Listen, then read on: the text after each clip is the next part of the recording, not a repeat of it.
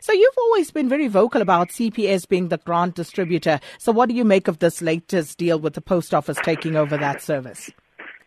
We can only hope and pray that the current minister, Dlamini, Betabili, is in fact the change of heart, and she is committed to this process, because she has proven over and over that she is not committed. In any other country in the world, if you have 17 million recipients, the government would come to a standstill to make sure the 17 million people that depend on grants are taken care of. In this country, the minister responsible for that goes on holidays, she lies to Parliament, she lies to the IMC, she lies to the public over and over.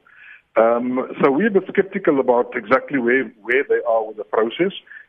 We haven't seen the contract yet, so we don't know what the gaps are. And if you think back, the people that drove the process was the organization called Black Sash and Freedom Under Law. And without them, we would have still been in a quagmire waiting for something to happen. And those two organizations drove this process absolutely hard to make sure that at least there's some security for the social grant recipients. We do not trust the minister, Radebe, the Minister of Social Development. And we're hoping that she's had a change of heart, and we're hoping that these things will go smoothly. And that's our position. So, and Outa, you had previously labelled SASSA as an organ of state, less of an organ of state and more a crime syndicate. This is what you had labelled them as, alleging irregular contracts with Azande Consulting CC worth at least 221 million rand. Have you been able to get more detail on that particular issue?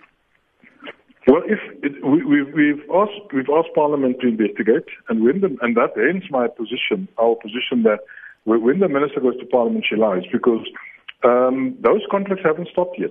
I mean, there's still moves afoot to make sure that CPS still gets a cut of the pie in the future, and that's totally unacceptable. The Post Office, now here's the reality of life. The Post Office is ideally positioned to actually take over the responsibility because it's an organ of state. So two organs of state can work together. The money remains within the state. The Post Office develops their infrastructure and it grows. And what ought to happen in South Africa is that the SOEs, of which the Post Office will be one, must be engines of the economy, not a drain. And you can see the other organs of state have become a drain on the economy, and it shouldn't be that way. In this case, we need to make sure that the recipients of the grants is in fact protected and they get the money that belongs to them. And that's all we're asking.